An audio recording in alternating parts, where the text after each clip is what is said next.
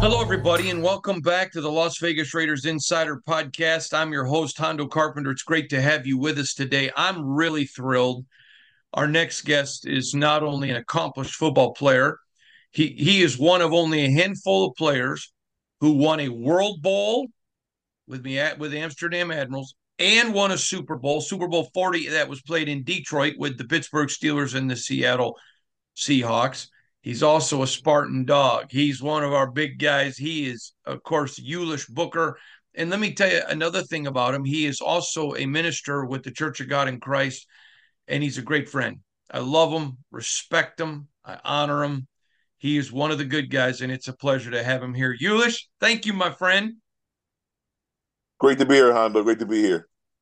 All right, got several things I want to talk about. Obviously, your expansive career, you know the game of football. Your nephew is a star on the University of Alabama team. We're going to talk about him in a minute, but I want to talk about some Alabama players in the draft because I know you personally. Of course, I know a lot of the people who used to be part of the staff and the football support because of our relationship with Nick. But I want to get your opinion because I trust you. I want to start with J.C. Latham. This is a young man. He's monstrous size, and he's 6'6". You were 6'7", but you were 320. This kid's 360. Very nimble feet. People really like him. I had a couple of people tell me they think he could be the best right tackle, pure right tackle in the draft. There's obviously a couple guys rated ahead of him as tackles, but pure right tackle. You've watched him. You've seen him a lot, Ulish. You played the position. Can you give us a scouting report on what you think of J.C. Latham? Yeah, I think as it pertains to Latham, Latham has the size. He has the experience playing in the SEC. Kid based out of Wisconsin, I believe that's where he's from. I met Latham when he was in high school at IMG. As you know, he and Tyler played at IMG together for a while, and so that's what kind of got my attention to Latham as a younger kid.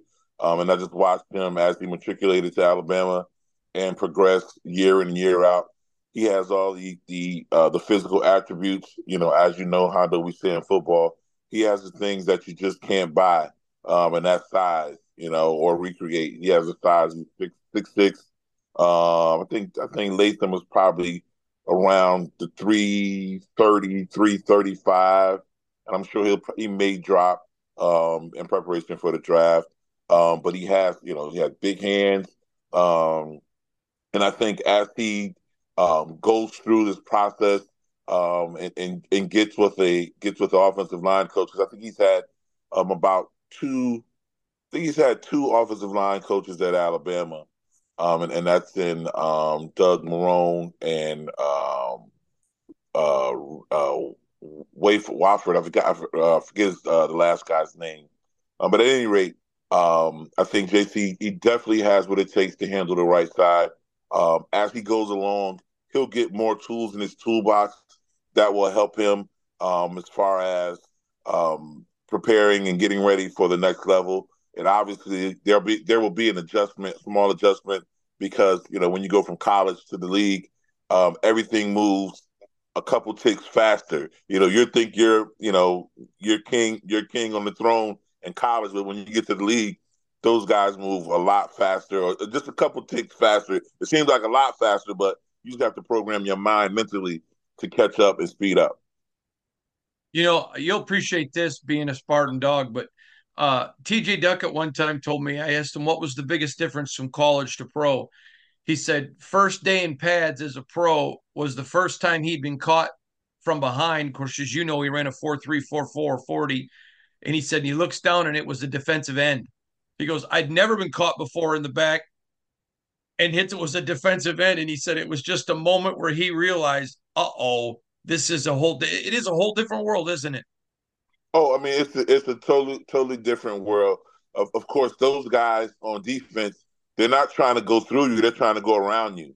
And so, and JC is technically, I believe he's a junior. JC is technically a junior, and so he could have come back for another year. And so, I think, he will get more. advantages of understanding the game from a standpoint of, today's game is about angles, and how you approach those angles, and knowing the guy that you're playing against. And one of the things that I attribute to my success and my ability to evaluate, and just even in playing the game, I had some great offensive line coaches, Hondo. Jeff Stoutland was my offensive line coach at Michigan State, and then in Pittsburgh, Russ Grimm was my offensive line coach. And so, foundational wise, Stoutland was my foundation. A lot of the things that I give to young players, or players that I mentor, it comes from that Stoutland tree. And so even with my nephew, as a kid, that kid from day one, everything that I gave him, it came from the Stoutland tree. So I never treated him as a little kid or anything of that. No, it was never that. And so, I say that to say this: his approach will have to be different in the league because, as far as brute strength, every defensive end, they most of those guys are, 260, 280 tops. That's top end weight. And so they're not trying to get into a physical, head on collision. They want to use the hands. They want to swat. They want to fake out. And so as an offensive tackle, I learned early on that it's a mental. A large part of the game is mental, and so you have to prepare yourself and understand the down and distance, understand what you're trying to get done as a unit from a pass play perspective, and kind of dictating to that defensive end. And so, like a lot of the guys, they go to the BT Jordans and they go visit the pass specialists in the off season, and a lot of it is about hands. It's about removing and resetting, and angles and dipping and diving, and so the tackles are very much in control of that, because without the hand usage, it makes it very hard for these defensive ends and these pass edge rushers to do what they do, because they move on timing. So they have a clock in their head, and they know after a certain point in time, they're waiting for the offensive lineman to shoot his hands. And so without him shooting those hands, they can't do what they do 100%. So the mental game, Latham will have to develop and enhance in the league. Hmm. You touched on some. First of all, Jeff Stoutland. I mean, the guy is still the best offensive line coach in America. The guy is a phenomenal coach. I tell people all the time, he hands down. I've never seen a better offensive line coach anywhere. He's just elite. He is one of the best, and I think he's one of the most under-respected coaches in the National Football League. Would you agree with that, Eulish? I would have to say so. I mean, it's hard for me because I really, it's like they say on social media, if you know, you know. So it's hard for me to gauge the level of respect from the outside, because I hold him in such high esteem and high regard for his ability. I mean, Hondo, if we're gonna stand on one thing, I'll stand on this: the guy has has outlasted three head coaches for the Philadelphia Eagles. So Mm-hmm. when a owner, the only way that can happen is that the owner has to understand and recognize your ability and what you bring to the table. Let's see who brought him there first. It was Chip Kelly was there, Doug Peterson, and now Nick Sirianni. That's Yeah. three head coaches. One's still there, two is gone. And so Stoutland is the mainstay. And so that just speaks to everything that he brings to the table as far as just a man, as a human being, as a coach, as a father figure, all the above. Hmm. All right.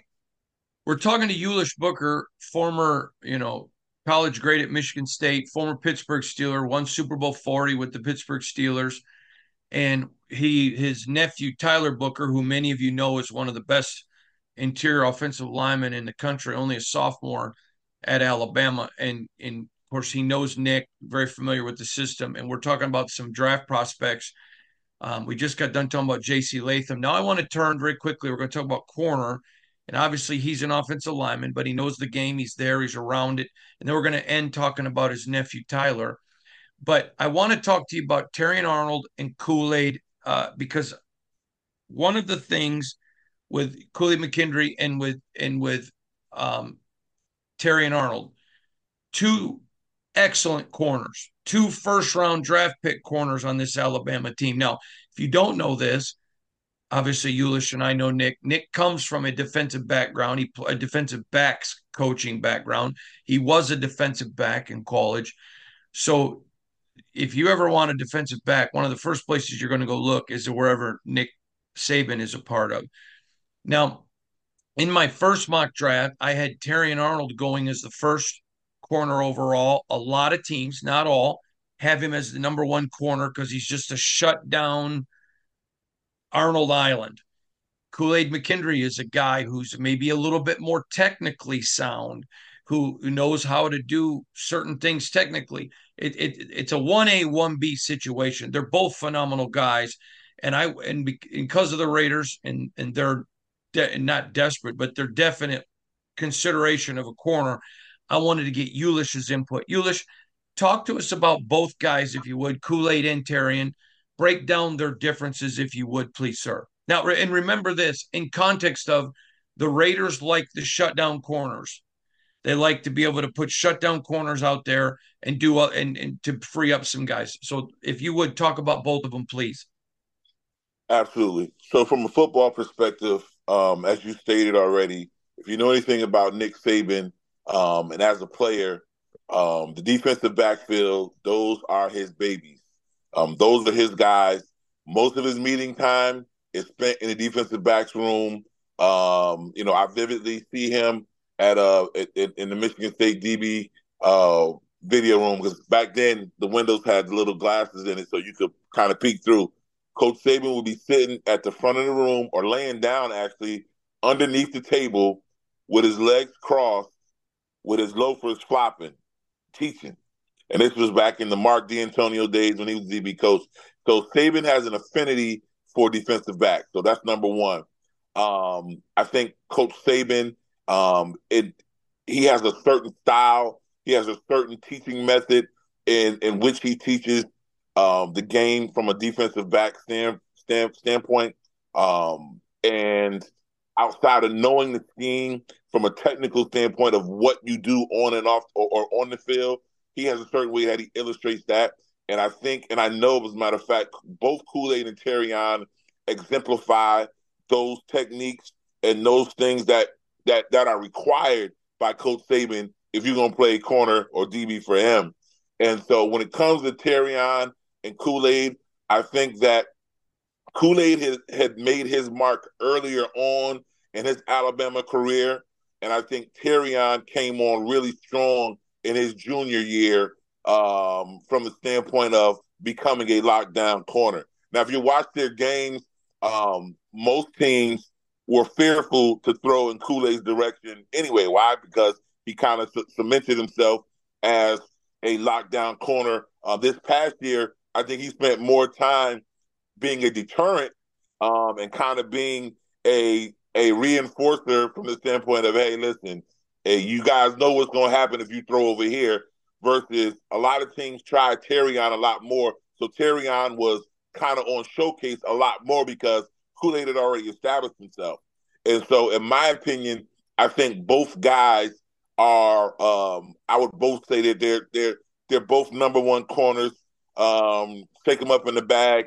You're gonna get the same type of lockdown type of corner if that's what it calls for, or if they got to play zone and move and do all those things that corners do. And obviously Kool-Aid has been doing it a little bit longer than Terrion, but Terrion in this last year he came on really strong and really cemented himself from a national standpoint, from a football standpoint, where we had to pay attention because most of the balls were going in his direction. All right. Now let's turn to your nephew, Tyler. Many Mm-hmm. people believe for the 2025 draft, He's in that top five, could end up being number one of interior offensive linemen. They really like him a lot. There is a lot of things to like about Tyler. I'm curious. What one of the things that I have heard about him that people like is he's extremely coachable. He comes, matter of fact, one person said to me, he comes to the field with no ego. If you're going to make him better, he's all good with that. Obviously, I think his uncle Eulish had some influence there because that's a lot of what people said about you. But let's talk about Tyler. Let's talk about him. I mean, technically he could play longer, but let's talk about next year. What are you hoping to see out of him?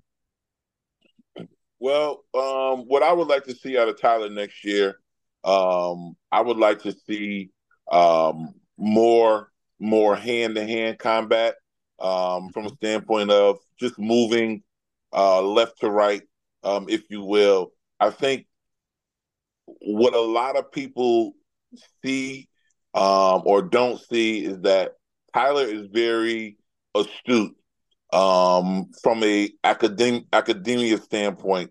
So when it comes to X's and O's of the game, Tyler's going to take the best path to securing his guy. So sometimes you don't see a lot of the technical things that you want to see out of guards per se. You know, Tyler just he knows how to hit the sweet spot. Most of the guys that he plays against, they end up on their head at some point in the game, multiple times in the game. And that's because, you know, even as an offensive lineman, I'm like, daggone it. He just knows how to find the sweet spot and just, you know, he's like the pancake king. You know, he just finds a Mm-hmm. way to dominate the guys in front of him. And so, you know, what I often tell him is I say, look, Tyler, you know, you're kind of, you know, you're not playing for the guys that you're playing in front of now. You're kind of preparing for the next level. I mean, you cemented that in your freshman, you know, being a freshman and being in play at the University of Alabama. That rarely ever happens. And playing at a high level, splitting time, you know, with former starters. And so, you know, I told him like your freshman year, okay, you cemented yourself. Your second year, you know, we know, okay, this guy's a legit player. I said, so now going into your junior year, as you prep for a junior draft grade, you have to prepare for the league. You got to prepare for D tackles in the league. You know what I mean? And so, you know, if there's a few things that I would like to see him exercise or show a lot more of his athletic hand ability, because as I said before we started, Hondo, everything that I know from a fundamental standpoint, I gave to him early on. You know, from as far as you know, hands, feet, stance. And then as he matriculated on, you know, we just mentally talk about certain things that give you the advantage. And Tyler was a quick learner. He was a fast starter, you know, because he wanted it. He wanted it from day one. Even in Pop Warner, he wanted it. I often tell the story, well, not often, but you know, Tyler's first day at Pop Warner, he looked like Bambi. And I was standing and I was like, oh man, we got to take him in the backyard to get him straightened out. And so we took him in the backyard. And from that point on, Hondo, I kid you not, he's been off to the races. He's been off to the races since then. And so, yeah, I look forward to a lot of improvements from a technical standpoint, from a mental standpoint, to take his game to the next level. That's awesome. Well, I can tell you, Eulish, it's always good to talk to you. I love the fact that we not only share a Michigan State bond and a love of football, but our love of the Lord we get to share, and that's always fun to be with people that are not just brothers because we of their school, but brothers because of our faith. And I appreciate you a lot. Great scouting report here on some great players. It's going to be very interesting to see. I want to ask you one other question if you don't have time for if you have time for Right. one. Antonio Pierce, I Mm-hmm. like him a lot. And he comes as a player and gets this job. And we're starting to see a trend. We saw it, of course, Mike Vrabel, former player, different kind of guy, different kind of cat. You know, you're seeing Dan Campbell in Detroit, D'Amico Ryans, and then now you're seeing it with Antonio Pierce. I think you can put Mike Tomlin in that group as well. You're seeing a new wave come across the NFL. It's getting back to people who aren't businessmen. It's getting back to people who are football guys. It's getting the game a little bit back to where it used to be. I love the trend. I think it's great. I love the way AP relates to people and the way he relates to players. I would just like your thoughts on AP and then this trend that we're seeing in the National Football League. I mean, Hondo, I definitely agree with you. The trend is changing, and we're getting back to player oriented or player relatable coaches, and that's it's been that way for so long. Internally, guys want to play for guys who've done it, guys that get it, and so we will continue to see trends in that manner, because you got to remember it's a whole new era, a whole new generation of football players. And so, the Bear Bryant, what worked back in my day, it ain't working no more on these young guys. And so you have to approach them and treat them in a certain type of way. And so those are the things that I see, and I definitely agree. The former player trend is definitely on the rise. It's fun to see, isn't it, my friend? Oh yeah, definitely. All right. He is the great Ulish Booker, one of a handful of guys to win a World Bowl and a Super Bowl. You know he's a good guy because look at the colors he's wearing, green and white. He's a Spartan dog. We got to give him his respect there. But more importantly, he is a great friend. He's a fellow follower of Jesus and does a lot of great as a minister with the Church of God in Christ. And Ulish, it's always great to talk to you. Hold on the line a minute. I want to tell you something real quick. But Okay. Remember, you can follow me on IG at Hondo SR, X, formerly known as Twitter, at Hondo Carpenter. Thanks for listening and tuning into the podcast today. You can check out all of our articles when you go to si.com/NFL/Raiders. We'll see you all again real soon. From all of us, God bless you guys. Have a great day. This has been a Las Vegas Raiders Insider production on the Fans First Sports Network. Whoa, whoa.